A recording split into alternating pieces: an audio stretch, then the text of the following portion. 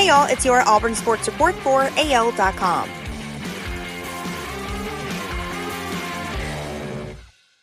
Carolina Panthers quarterback Cam Newton set an NFL record by extending an NFL record on Sunday.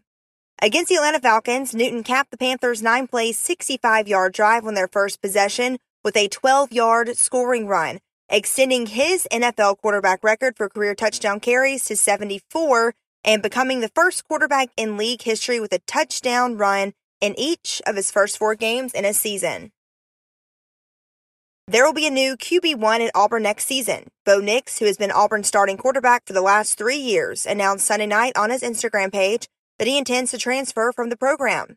"This decision has been the toughest I have ever made," Nix said. He added, "I have made so many decisions for Auburn, and now it's time to do what's best for me." Auburn didn't miss a beat without Bruce Pearl during Saturday's 99-68 victory against Nebraska at State Farm Arena in Atlanta.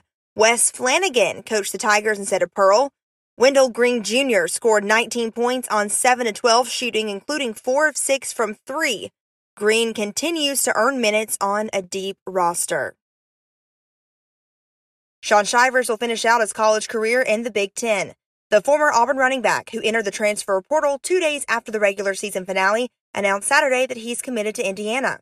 Shivers graduated from Auburn on Friday. He'll use his free year of eligibility granted by the NCAA to play for Indiana next season. That's your Auburn Sports Report for AL.com.